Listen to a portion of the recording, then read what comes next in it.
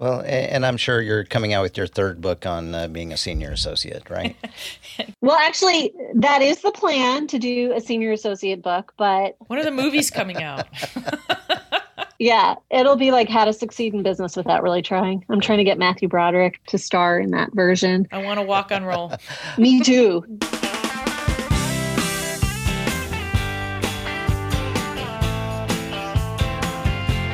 Welcome to The Geek in Review, the podcast focused on innovative and creative ideas in the legal industry.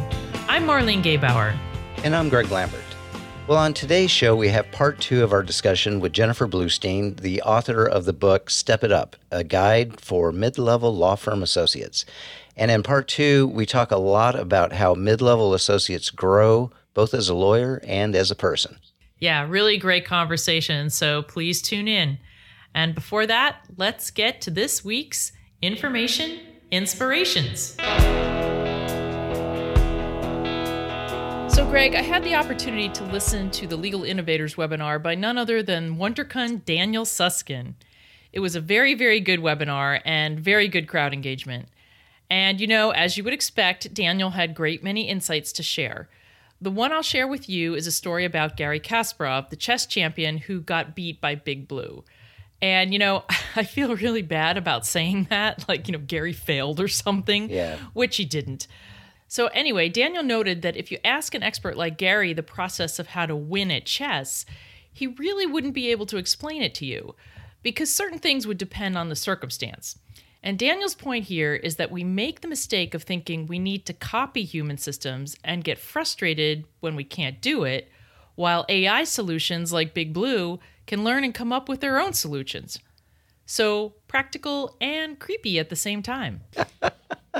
Yeah, well, I mean, that's one of the things is, you know, the limitations that we place on ourselves, we also place on these types of algorithms. And we see that with bias. Mm-hmm. You have the technology, you need to think of it in the way that works for the technology to be efficient, not how not the way you do efficient. it. Yeah, right. Exactly. Well, my first inspiration is the Center on Ethics and Legal Profession at Georgetown University Law Center and Thomson Reuters Institute published their 2021 report on the state of the legal market, where beyond stating the obvious that 2020 was an extraordinary year, they also borrow... That's just so generous, really. Yeah, it is. But they also borrow from Malcolm Gladwell and say that finally this could be the tipping point for the industry, that the pandemic has created a viral spread of change in the legal industry. Oh my gosh, a viral spread of change. Wow, I see what they did there. Actually, I think I did that one. Oh, did you? Okay, well, then I see what you did.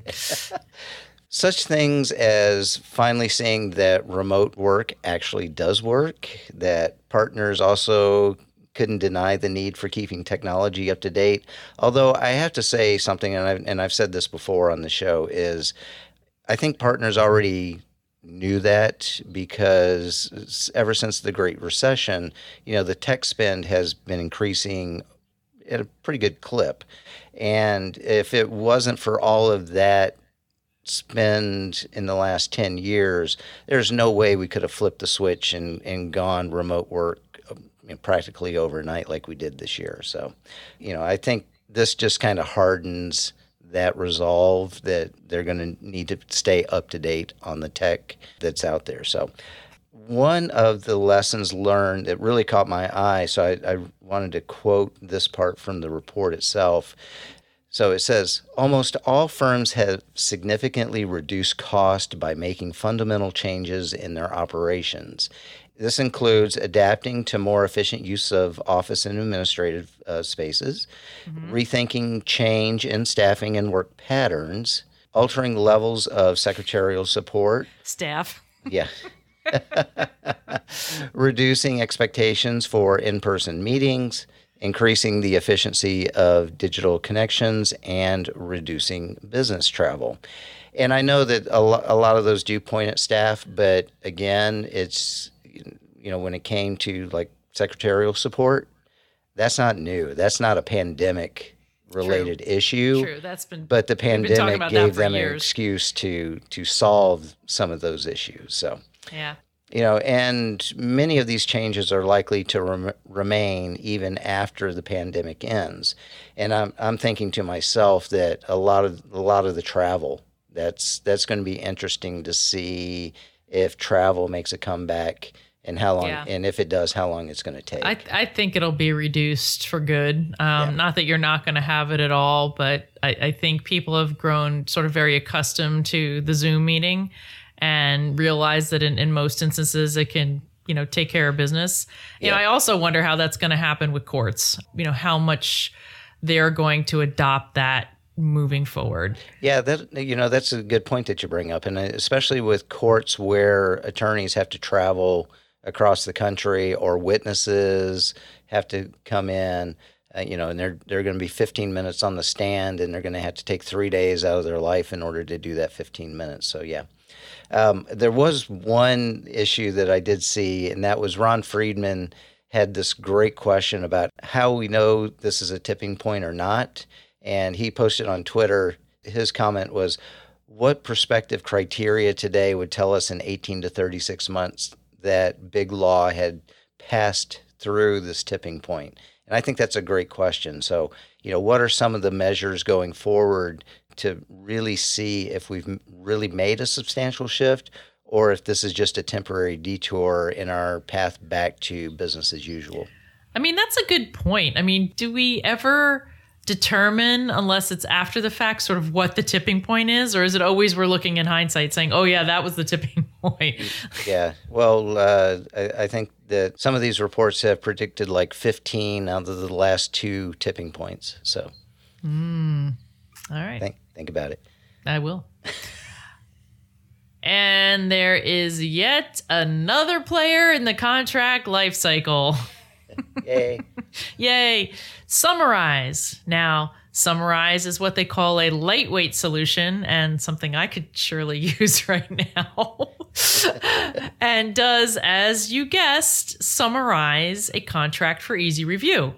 It integrates with Microsoft Word, it's shareable, and it can export to Word and Excel.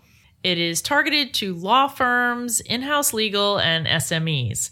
Now, I think the jury is still out on this one for me for a bit. I think it would be good for explaining purposes, but I have some concerns it could miss something critical in terms of actual review.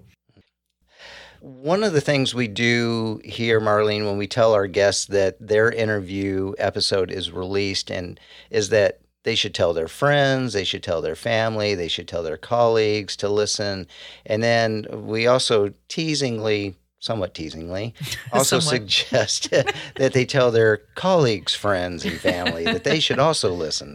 So with that in mind, I'm going to practice what I preach and say that I hope listeners of this show will go out and listen to Chad Main's interview of me on Chad's great podcast, Technically Legal.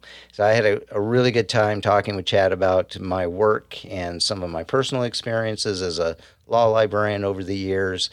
We even talked about Jerry David DeSica's music that we play here on the show. So that was kind of cool.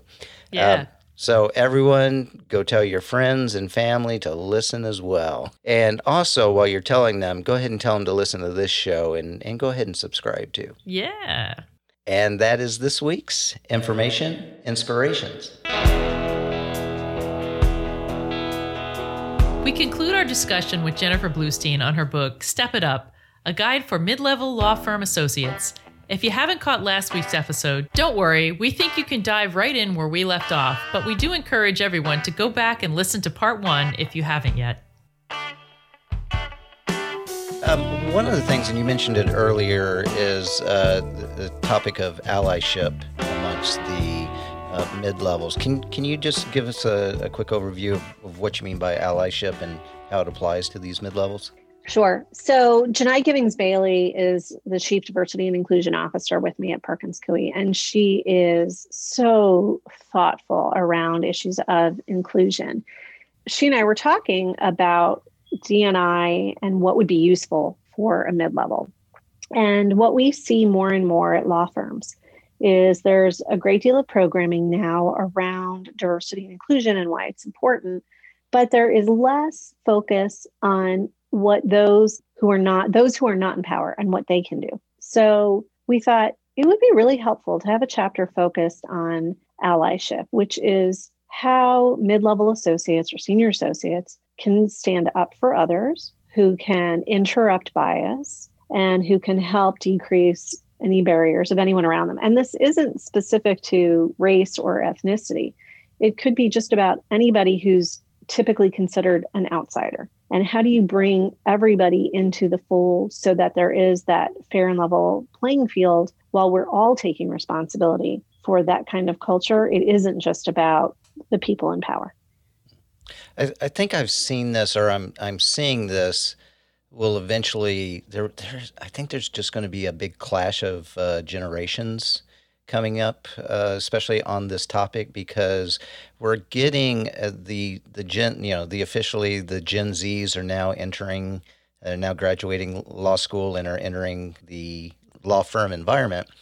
And one of the things that I remind older attorneys is this is the see something, say something generation that they were taught in school starting from kindergarten up, that if they see something wrong, they go right to the people in power and they tell them, and the expectation is that something will be done immediately. So, and they're going to be so disappointed. Yeah.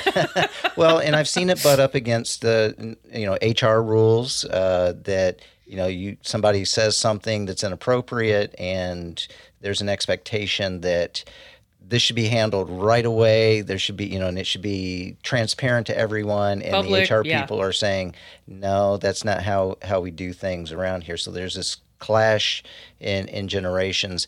Do you see this as something that is going to hamstring these younger associates as they move up, because they're so used to getting immediate responses to problems like this, and they're going to run into the bureaucracy of the firm? It's a really interesting question, because I've been doing this generational differences workshop for, I want to say, about 15 years now.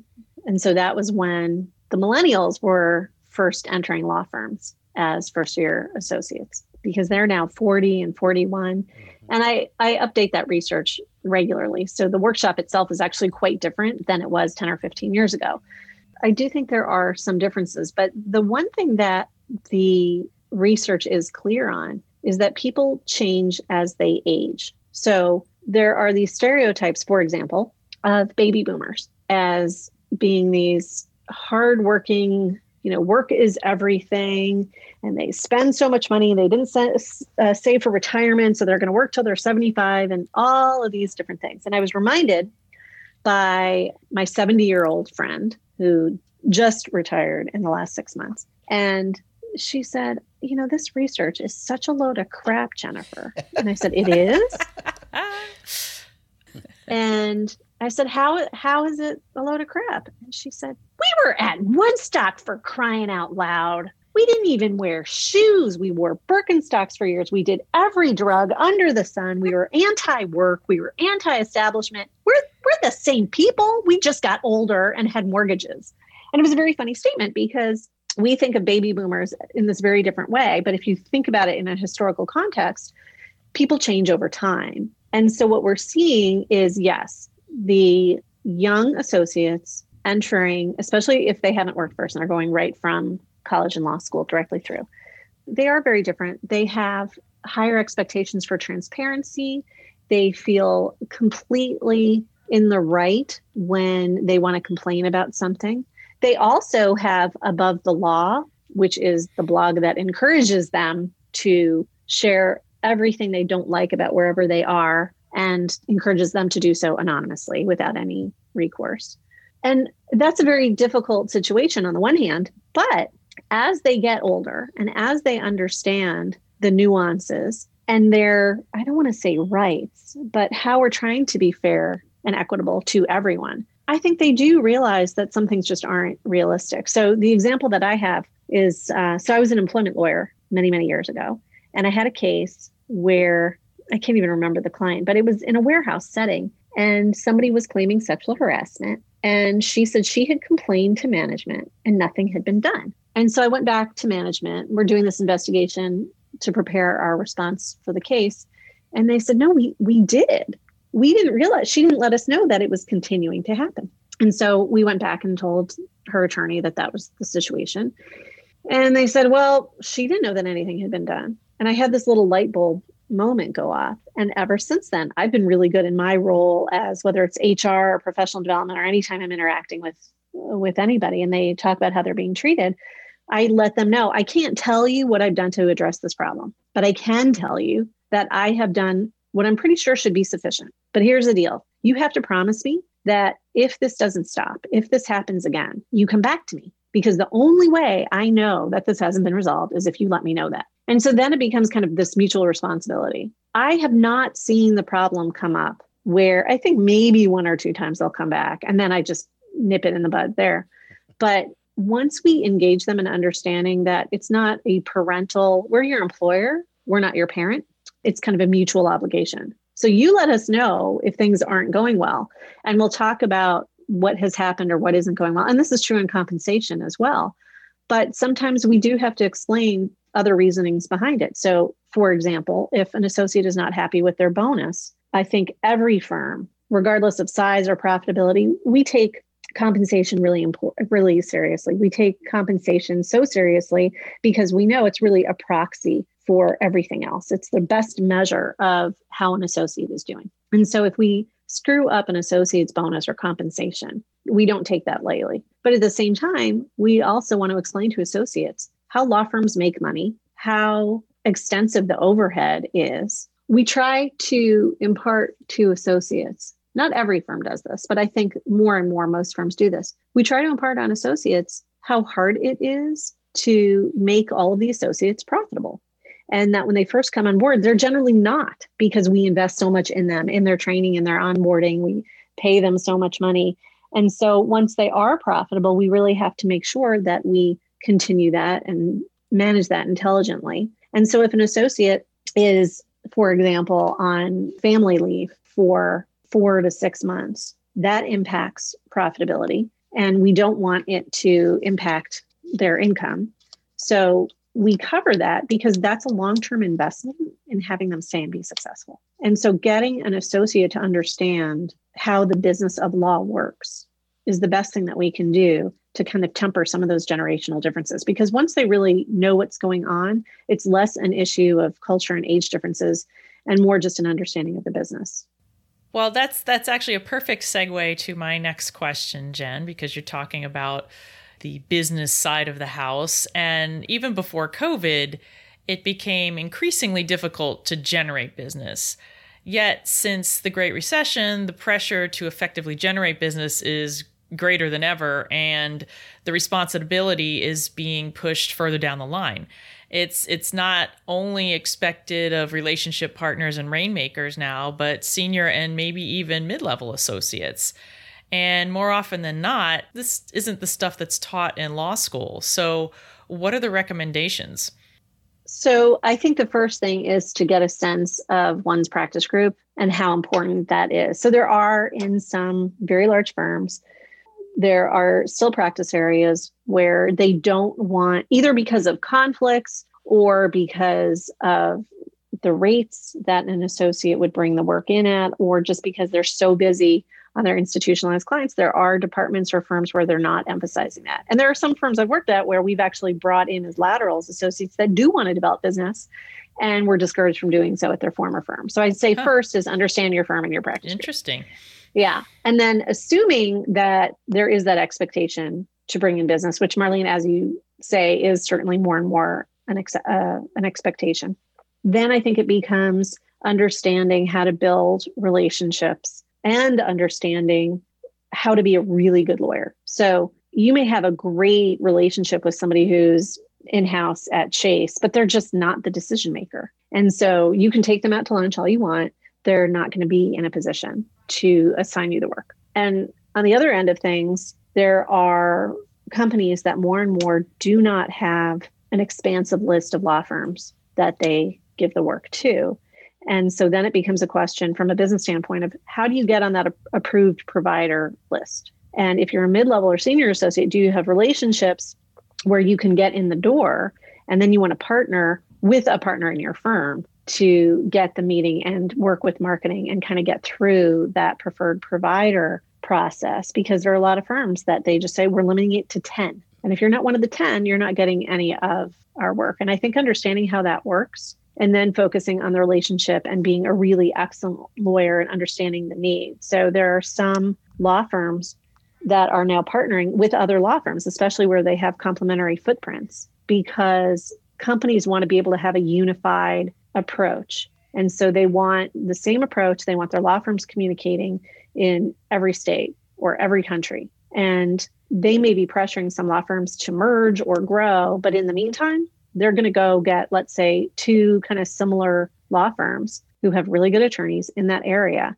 and say, okay, you take these states and whatever you have left, we're giving to this firm. And between the 2 firms, you have to cover every state or everywhere we're doing business. And you two need to work it out and share approaches and strategy. And so that's another thing where I think it's really helpful for associates to be aware of how that works and focus their efforts accordingly. So I want to take on another issue that faces especially mid-levels, and that is being really good at certain parts of the job. And one of the things I say a lot to my staff and to associates is, around here, no good deed goes unpunished. So if you're really good at this one thing, expect us to keep coming back to the well to have you handle it. The problem is that sometimes those mid-levels can get pigeonholed into doing only a certain type of task, and they're not getting the expansive work and knowledge that they need in order to move up the ladder. So how does a mid-level associate transition out of something like that to move on without burning the bridges with the relationships of the people that they work with? So Greg, if I could have fed you that question, which I didn't, I certainly would have, because I think that is a key opportunity for mid-levels who are feeling pigeonholed to think about how to approach it and how to get the work that they need. And I would say there's 2 ways to do that.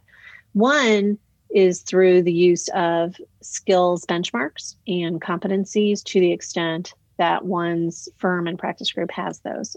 So I developed, I think it was about 12 different practice group competency models at my former firm. And part of the reason why I did that was to create a checklist for associates in their own development, to be able to go back to a partner, a practice group had, usually a local practice group had, saying, I am now a 4th year and I can do all of this, but here's where I have this gap. And that gap may be intentional.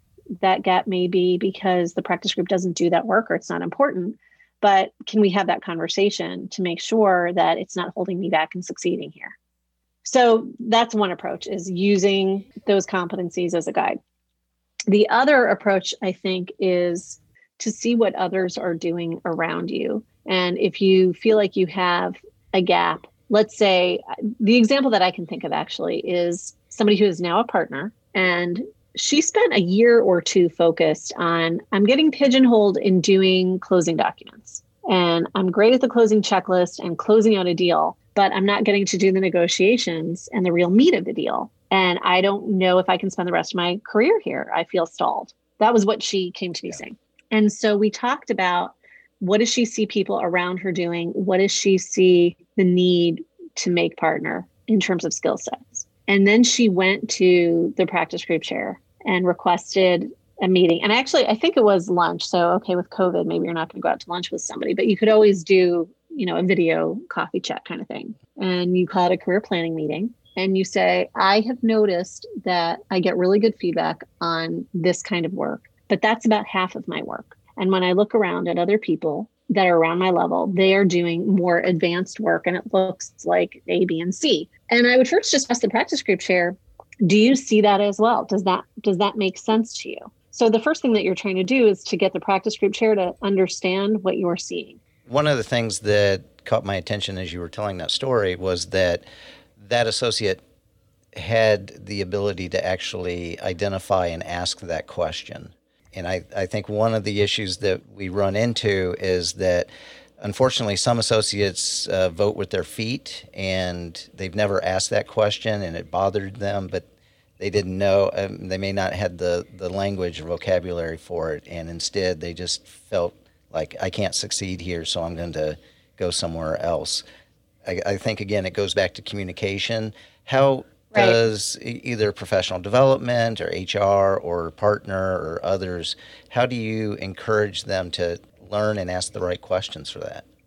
Well, we try and have career planning tools and meetings.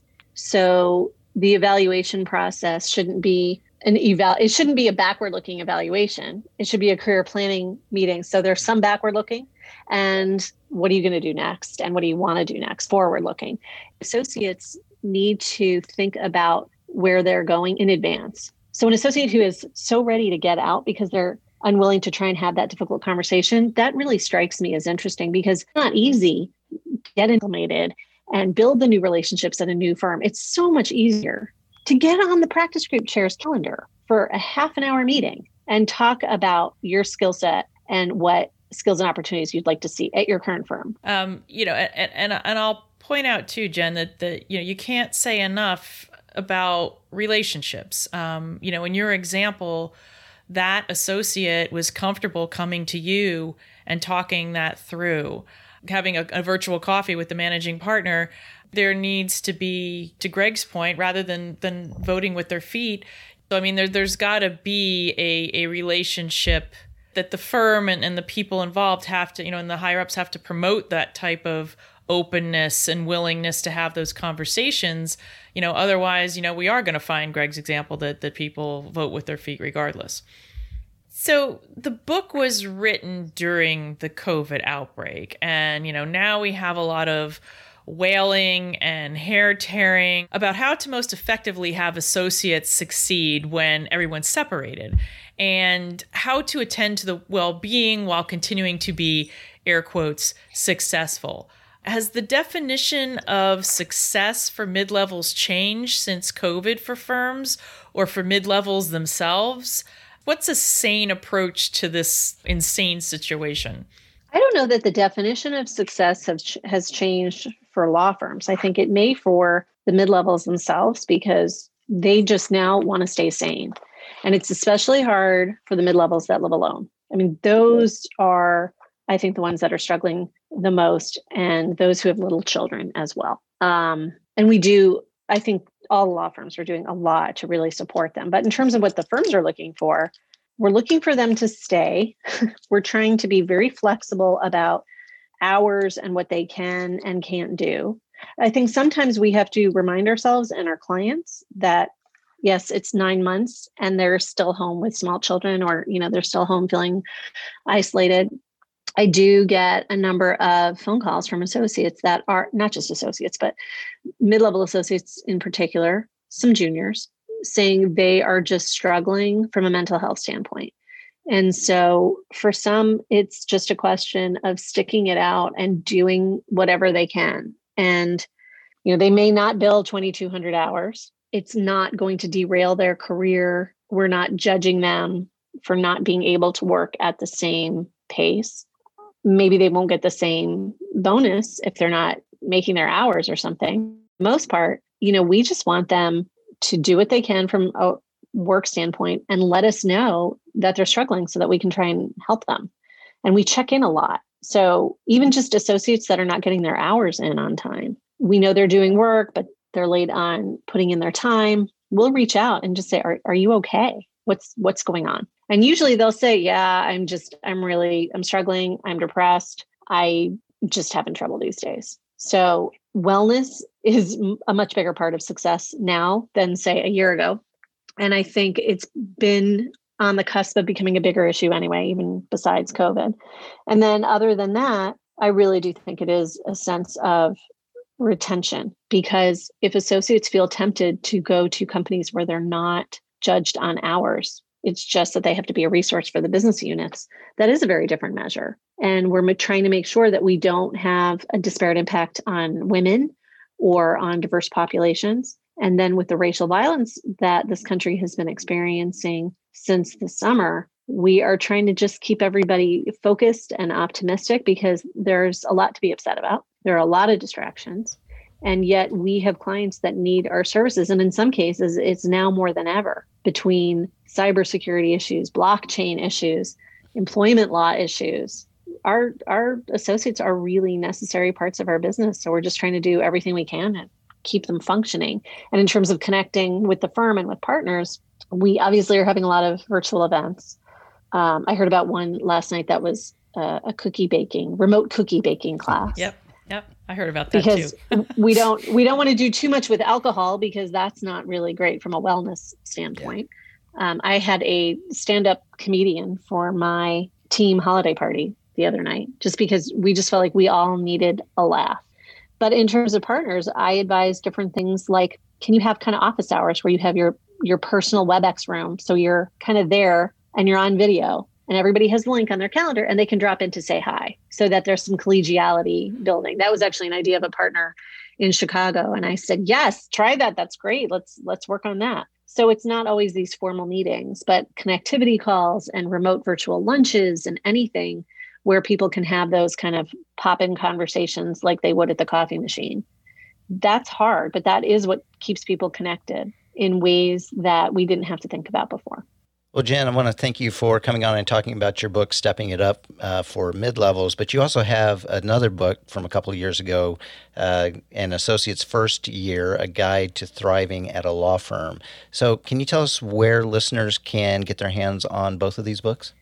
Sure. Well, depending on your firm's PLI relationship, that's probably the first stop. So if your firm has a PLI Plus subscription, you actually get access to the book through that.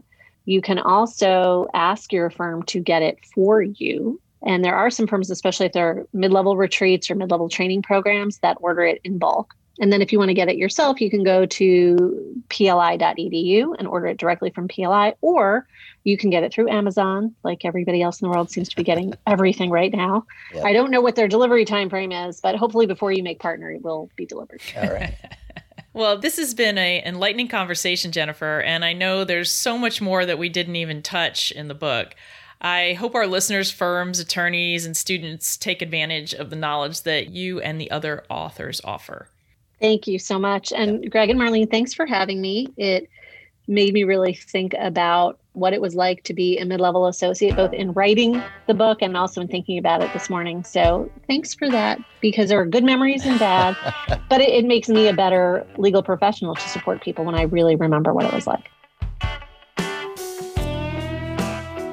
Marlene, I'm glad we broke this episode into two, as there was a lot to digest here. Yeah, so. We really covered a lot.